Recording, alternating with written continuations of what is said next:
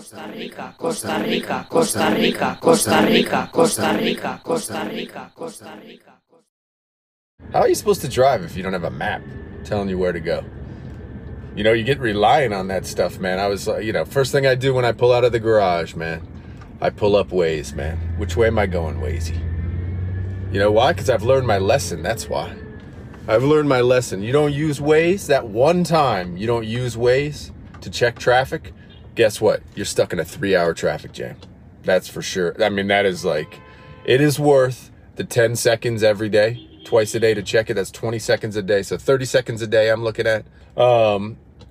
Because I will tell you, there have been times, like one time I was coming home from work and I didn't pull it up. I was just like, it's 10, 15 seconds, not worth it, right? And I pull it up, I don't pull it up, and I go and I get in literally the worst traffic jam ever. And it was one of these where I was on the what they call the pista, so on the highway.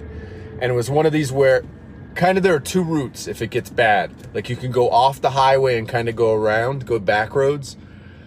And that's what I'm checking Waze for, to see, do I need to go back road today? Which hardly ever happens. It's only like once a month maybe, or less even. But man, I didn't check it that day. And I went through the toll booth. So once you go through the toll, there's no backsies, there's no offs, there's nothing. And I went through the toll booth and hit traffic. And I was like, oh, this sucks. Then I pull up Waze because I'm at a stop. And it was like, your time in traffic, 45 minutes. And I was like, oh my God, no outs, no backs. And that took me like, dude, that day was like an hour and a half, 2 hours to get home or whatever it was. It was a total nightmare. So I'm pretty routine about pulling up Waze now. Except this morning I go to pull it up and I had no tech. My internet doesn't work this morning, so. Pura vida, man. It's pura vida.